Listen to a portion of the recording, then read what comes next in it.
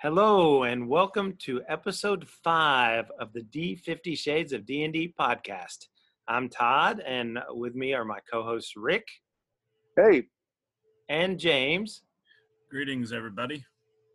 And today we are talking about the Blackest of Deaths. I just want to let everyone know we are still just doing our recording via Zoom, so there could be some sound quality issues, but we'll just roll with it as is. So, Rick, would you like to talk about the Blackest of Deaths? All right, yeah. The Blackest of Deaths is by Eric Bloat of Bloat Games. Eric is a super prolific game designer that has a lot of offerings out there, many of which I've kickstarted. So he's got one. He's got a popular series of games called Survive This. So there's I think the original one was Survive This Zombies. Then he's also got Survive This. There's a vigilante hack where you can play like street level superheroes. And then he's got one that just recently kickstarted very successfully, has not been released yet, but is coming out soon, and we'll be super excited to see it, Survive This Fantasy. But in the meantime, he did this project, which is called The Blackest of Deaths. It's I think it's inspired by The Hero's Journey by James Bond. It's kind of Eric's take on that.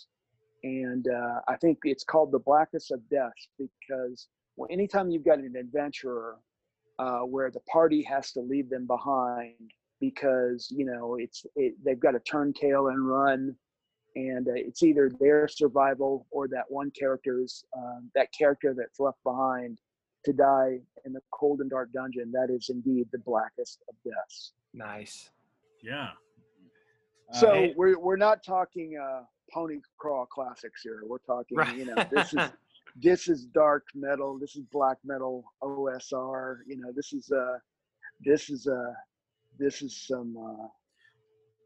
just appeals to. It hits a lot of buttons for me. I'm gonna take objection to the fact that I totally think you could have a black metal pony crawl with Blackest of Deaths. You could. Rick, you just need to try it, man. I think you'll like it. I'm gonna go down with the ship on that one. I'd rather go down with the ship than get on the pony crawl classics lifeboat. That's what Uncle Steve. That's what Uncle Steve would have done. That's what I'm gonna do. We're gonna worry about one of these days. I'm gonna start working on the Blackest of Ponies hack for this game. The boomer has spoken. Oh, you should call it the Blackest of Beauties. Oh, yeah. Oh. I'd like to take this time to apologize to Eric Bloat for. Oh, that would be great, Todd. I look forward. All right. So we were delighted to actually have Eric Bloat himself run us through an adventure on this. Yeah.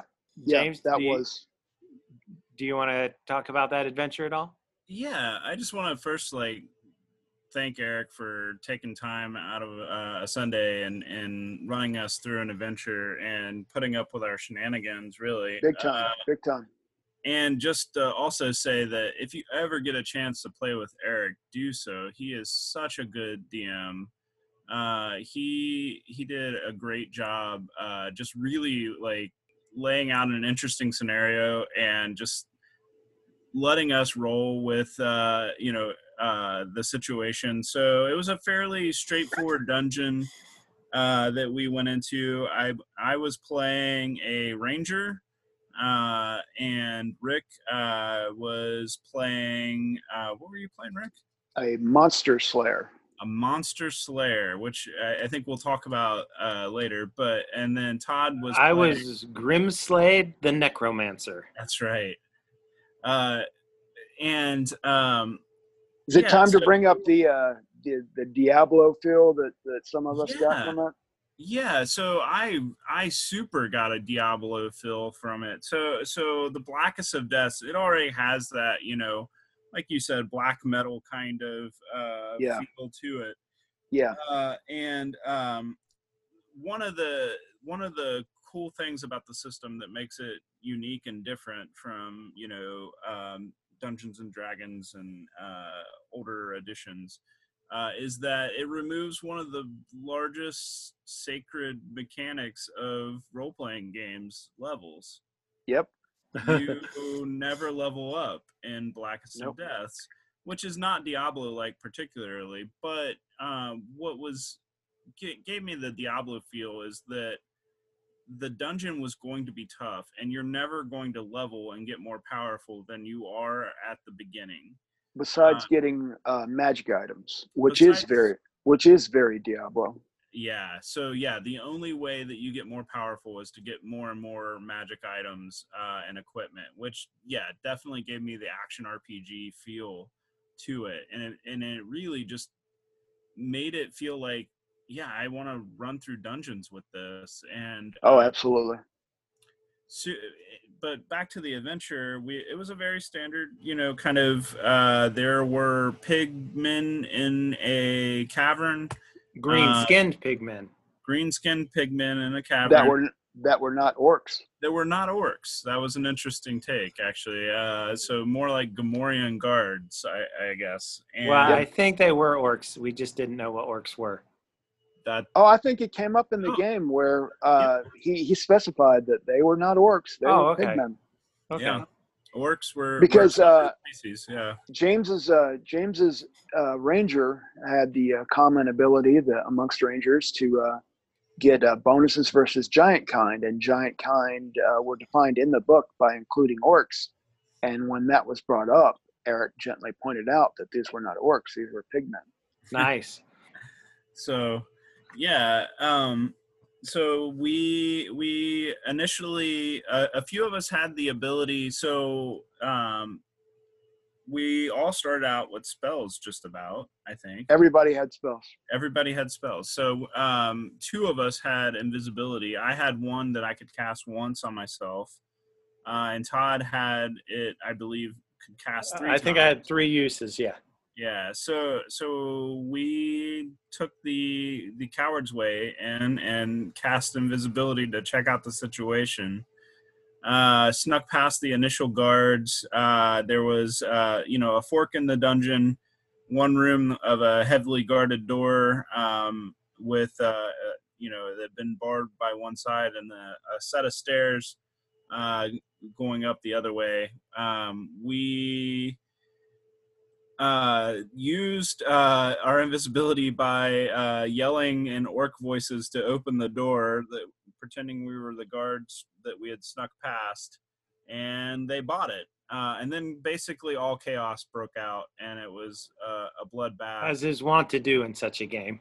Yeah, and we totally just triggered all the encounters except for the initial guards Excuse me. who ran off because they knew they were going to be in trouble. So I did. We do have a recording of the session. I don't know. I'll have to go back and listen to it. Maybe we'll release it at a later date as a special thing. We don't know. I'll have to listen to it, maybe edit it, and see what happens. Speaking of later thing, I can't believe this is episode 5. By the way, that I thought for sure we would have been canceled by now. Oh yeah. Well, I haven't opened any of the letters from corporate, so I don't know. We'll see. Let's just let it slide. Just see how long we can make this go. I'm Yeah. just saying I haven't seen any payments come through yet, so That check's in the mail, Rick. Yeah. Okay. Yeah. All right. Yeah. These games aren't cheap. That's all I'm saying. I know. Let's be honest. You were gonna buy it anyway. So on our last episodes that we had to split in 2, we ran a little long, probably because we had to lay off Lauren, our script editor, ahead of time. Yeah. And so we went a little bit off the rails. F that guy. Yeah. I mean, was not a nice person, but Yeah. yeah. So Blackest of Deaths. The one thing that struck me right out of the gate about starting the adventure, though, was that because there are no levels, we started out fairly competent. Like, Oh, Yeah, we that's were. that's that's the exchange, is that you don't level up, but as a first level character, I think you're more competent than what you're used to with some of its AD&D or D&D cousins. Yeah, as the necromancer, I had 3 spells I could cast 3 times a day. yeah. I as an elf ranger, I could forest walk, which meant I could basically travel invisible through a forest. I had um, yeah, like giant slayer that gave me advantage on attacks against a whole class of things, and advantage with all of my archery. So Nice. that was pretty nice when we were picking off these pigmen at a distance. Um, yeah, so that struck me was that you start off super, you know, in a much better Competent. place. Yeah, Yeah. competent. Yeah, for sure.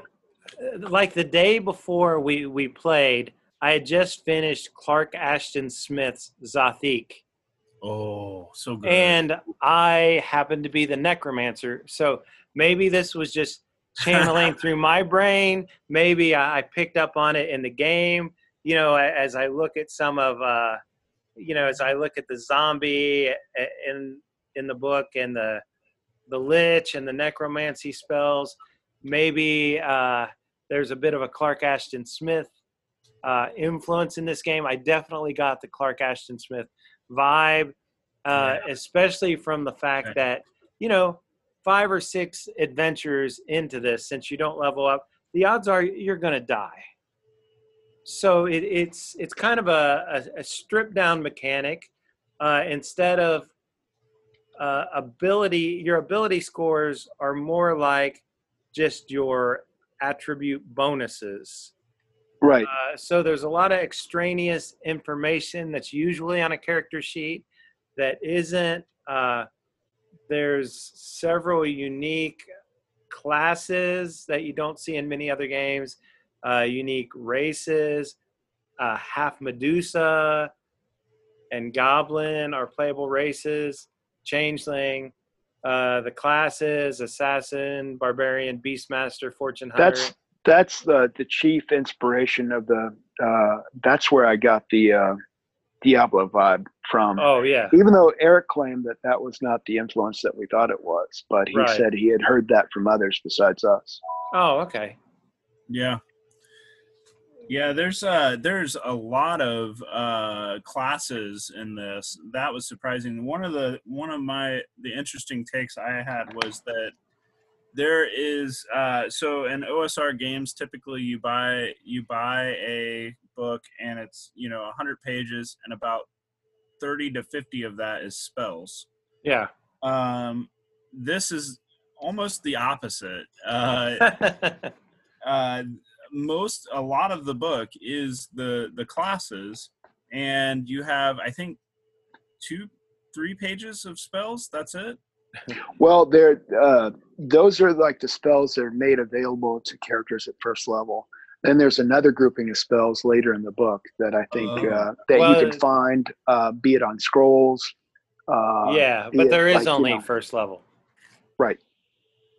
Yeah, I thought that was cool. It's a 205-page book, and so I just looked it up on Eric's website.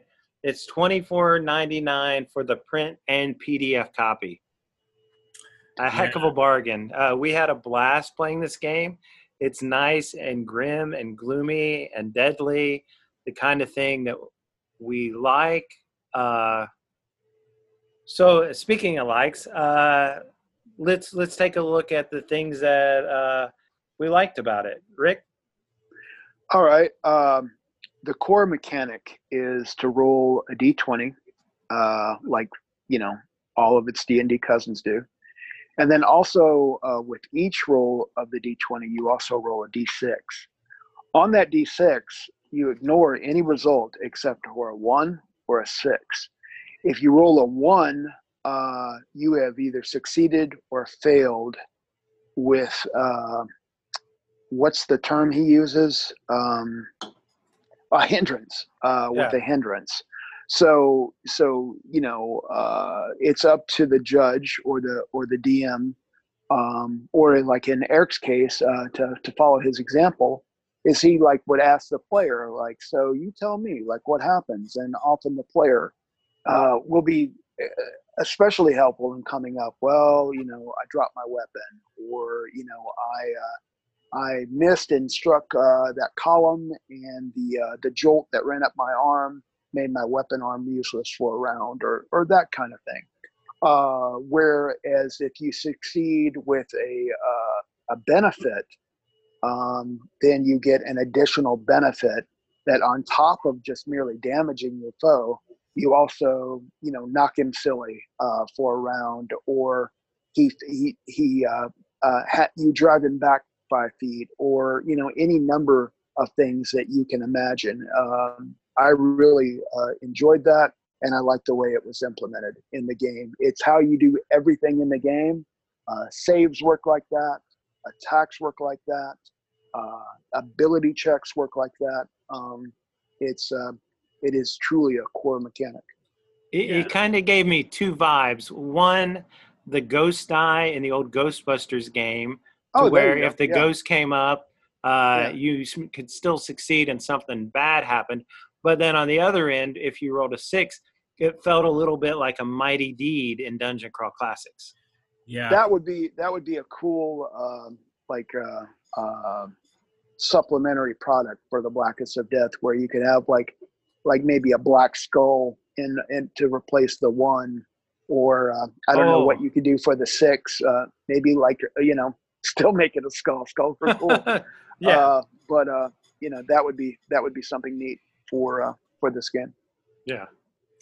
I think you should do the hand being shut in the dungeon door that is on the graphic for Blackest of Deaths in the beginning of the book. Okay. Really good. Yeah, I really like that mechanic as well. It is interesting to bring partial successes in. This is another area. There were several game mechanics I think that Eric chose to put in here that were kind of bold choices for an OSR game, and I just want to applaud him for that, for trying something really interesting and different. This is I've seen this mechanic in other games that are more what I would call story games. Blades in the Dark is the one that I've probably played the most that uses partial success. One interesting thing that I think is that he chose only 6 and 1 to have something. Yeah. I think it would have been so in Blades in the Dark. I think a 6 is always a success, a 1 is always a failure, and then 4 or 5 are the partial success. So I think it would have been interesting to maybe do something with the 4 or 5, which is easily hackable, I guess. So that's another thing that I enjoy about Eric's games is there's a lot of room for your own input, and house rules. It almost begs to be house ruled. Yeah, and I'm sure that's something that he encourages. of course. He has a product about it, right? Yeah, he has a product called Hack This RPG or Hack the RPG, where you're entitled to you can download it, you can strip anything you want out of it, you can add your own, and as long as you credit him and his game at the beginning, you can even sell it and make money off it. So good for Eric. So what I really like about this game is I like this grim vibe. From the name itself, the Blackest of Deaths, it starts to invoke a certain feel, and then the artwork does a great job in the book of setting the mood. There's just fabulous, lots of skulls and a sword stuck into a skull and zombies. Starting with the cover, which is by Runehammer, I believe, who he and Eric have worked together before, and that's a great start. Is the cover with the artist that he chose to use. Yeah, and the names of the classes like Street Rat and Yeah, Monster Slayer yeah. and Necromancer. It's just the whole vibe, the whole mood. I love the mood, and the mechanics fit the mood. Sometimes you get games where they're trying to convey one mood and the mechanics don't necessarily jive with it, but he's done a great job of, when you look at the cover and you glance through it, when you sit down to play it, it feels like the game that you're looking at when you look at that cover. 14-year-old me would absolutely kill for this game. And to be honest, well past 14-year-old me is pretty fond of it too, because there's a part of me that really never advanced beyond 14, to be, if I'm being painfully honest. Yeah, I hear you there. That's about the age I think I was playing the first Diablo. Yeah, there you go. And it was so cool, but it also felt kind of like I'm getting away with something. Like going to church and then coming home and playing Diablo was, it was a good time. So this would have fit right in, and yeah, I love the grim vibe. I agree with you totally, Todd, that it does a good job of adding mechanics that contribute to that, not detract from it. The artwork, I think, like you said, is really, really good. It's digest size, which is one of my favorites. And can I give a shout out to the illustration of the goblin? Have you guys seen the goblin? Yeah, it's fantastic. I mean, we have seen goblins in so many different products, and you really sort of have like a you know what a goblin looks like. So the fact that they chose kind of a different tack on what a goblin, to me, it's like if Jack Kirby had been asked to illustrate like an OSR book. It's that's a very Kirby. That is high praise indeed. That is high praise. And it's a Kirby goblin for sure. Yeah. It reminds me of Puck a little bit. Just like this grumpy old man goblin. Yeah. So what page is that on, Rick? 20? Oh, well, yeah, no, you asked me, put me on the spot. I don't even have my book open. I'm just quoting it from memory or referencing it from memory. Do you have it open? Oh, yeah, there we go. Page 20, yeah. Yeah, so definitely it's got a Tales of Asgard look to him, like in the back of a Journey into Mystery. Yeah. Yeah.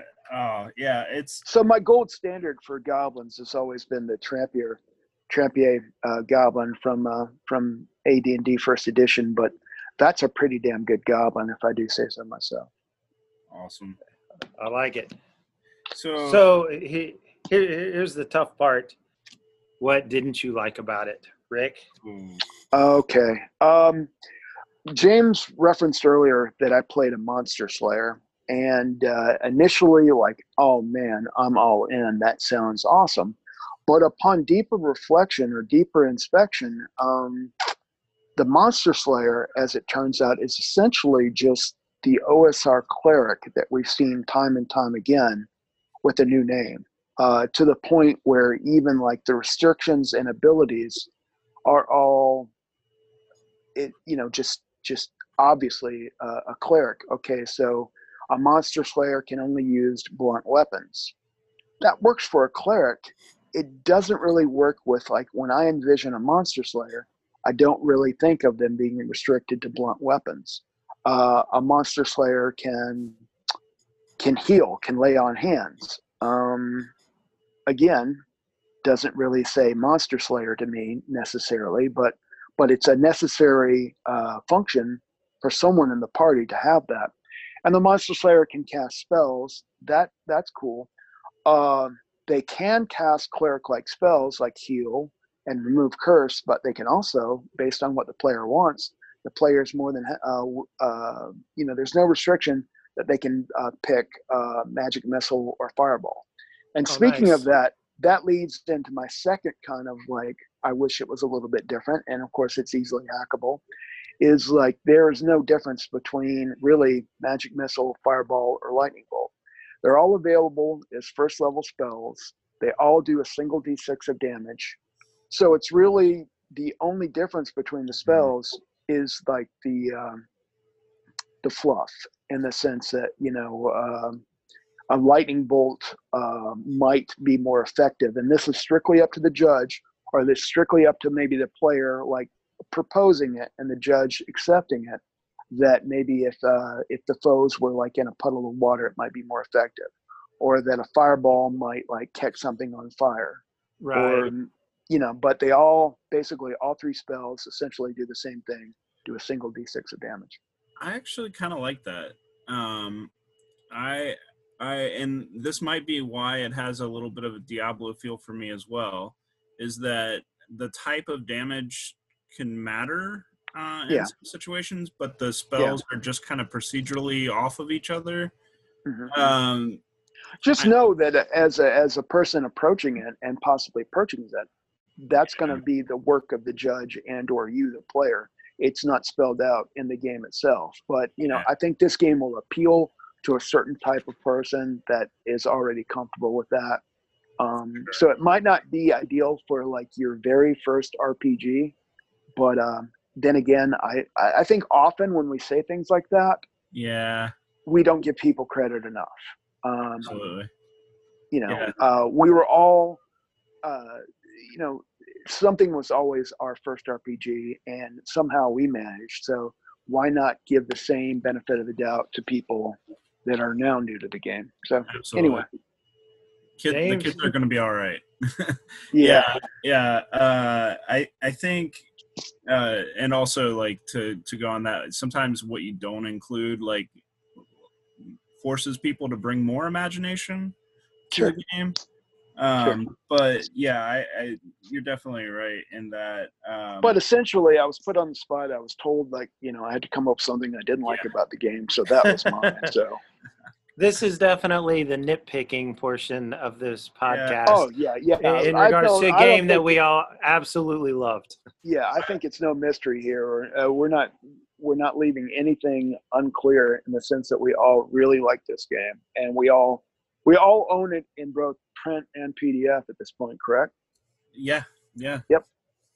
So, yeah, I I love it. It's hard to find something I dislike. I do have a minor nitpick. I'll get to it in a second, but like the GM advice part of what you said, Rick, did make me think. Yeah, this game I think is really really good, but it could be like just a tiny bit better and like be amazing with a little bit more of a GM section uh, with stuff like that, Yeah. with how to utilize the mechanics a bit. Yeah. The partial success has like a couple pages, but like I think with a GM section that emphasized the game mechanics a little bit would really really help the system like tie everything together. My only nitpick really is the print edition. I wish there was a hardback. And so, Eric, if you're listening, Make uh, that happen, buddy. a second edition with a Kickstarter or something for a hardback, I would totally be down. The paperback's good. The book itself is And beautiful. we don't need silk ribbons in it. We don't No, need no, gilded edges of the pages. Just something that like that maybe one day 20-25 years from now it'll still be holding up like our AD&D hardbacks are. yeah, for sure. So the main reason I say that I'd like a hardback is the softback. Eric really went all out with the paper, and it's a really heavyweight magazine Yeah, it is. gloss paper, which I would normally be a really big fan of. Except I think in this case, with the softback, it kind of leads to the paper being too heavy for the cover. and mine at least is already starting to bow a little bit, and maybe it's because I've flipped through the whole thing like 5 or 6 times, and really really spent some time reading it, and really enjoying it. So it's already looking a little well loved. So a hardback would be awesome. The other thing I think we didn't talk about is that the cool thing is in the hardback edition that you can buy now, there's bonus content in the back. Wait a minute. Hardback? Or sorry, the print in print. Yeah. Oh, Just didn't want to confuse our listeners. Yeah. All three of them. Yeah. Well, what's up, Kojo? Sorry, That's Mom. our name. Sorry, Mom. Sorry, Mom. Yeah. Sorry about TPKing you. Yeah. Rick, we had gotten over that, and you got to bring it back up now. Yep. Call my mom. Well, you gotta play the hits. But yeah, the bonus material. There's, 60 pages of bonus material, or so. And nice. 3 or 4 adventures, an extra monster section, which I think was really good because that was one thing I thought like needed more monsters maybe. But the bonus material brings that in the back. The bonus material is really good. There's some great people contributed to that. Diogo Nogiri has an adventure in there. James Spawn has an adventure in there. It's I think Spawn did the introduction as well. Yeah. Yes. Which makes sense because he is like the hero's journey guy. Yeah. I think there's just some great content. One thing I kind of wanted, and this is like from the Diablo vibe, what would have been great would have been random magic item tables. No, I thought it did have that. Does it? Yeah. Oh. Yeah, because part of definitely. One of the things I really like about it is like the end of each session, you're allowed to roll on those tables, and that's your reward since you don't get XP, you get like a straight up magic item instead. Now, we did not do that in our game with Eric the other day, but he did mention at some point, this is what we would normally do if we were going to play next week or the week after that, is at this point you would get like a magic weapon. And I absolutely adore that because that's something to, like many games, like they have levels that, it's just unsatisfying. Like when you get to a certain level, because you don't get like, you only get, you get another hit die, but you don't get like a cool new ability and stuff like that. But having to look forward to at the end of each session, getting a magic item, that's always going to be cool. That's always going to be, something that makes you want to keep going. Yeah. So one of the things we like to talk about when we look at these games is who would this be good for? Like the whole, why would we play this game in particular when there are d50 other games? And I'm looking and the way like the stats are like trimmed down to attribute bonuses. I feel like we could, on a drive to Gary Con, glance at our character sheets for a few minutes, memorize our characters, and actually play in the car ride. Yeah. Up to Wisconsin. It's feel kind like of stripped down like that. Yeah, you basically only need a D20 and a D6, from what I can tell. Mm-hmm. Yes. And I feel like if we were on a camping trip or on the road, it's a great game for that. It's a great game for one shot. Now that you mention that, a camping trip with this would be amazing. It fits in your pack. It's back, and so it ends a little bit. It could replace those scary stories around the campfire. You just turn them into a Blackest of Deaths adventure. For sure. I want to mention that also with the box set that I got on the Kickstarter, I think it was a stretch goal, and they made available what they called the Meat Grinder Edition. And it's essentially, it's more like where instead of like the fairly sturdy hardback of like 204 pages, it's more like it's stapled. It feels more like an adventure in the sense it's much slimmer. I believe it's only 50 pages, 52 pages. It looks like maybe 54, and it's a meaner, leaner version of the game. It's supposed to. I think it's influenced by Goodman Games and DCC and their funnels.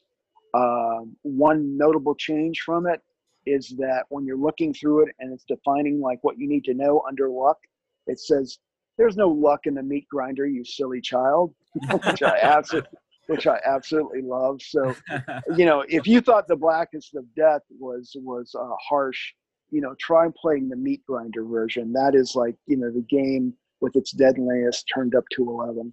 Well, now I want to play that, Rick. Well, I've got it. So what would you steal from this game? Me or more James? Well, let's go. Rick, I know you're well known for stealing things from one game to add into another. Yeah. So what would you snatch from it?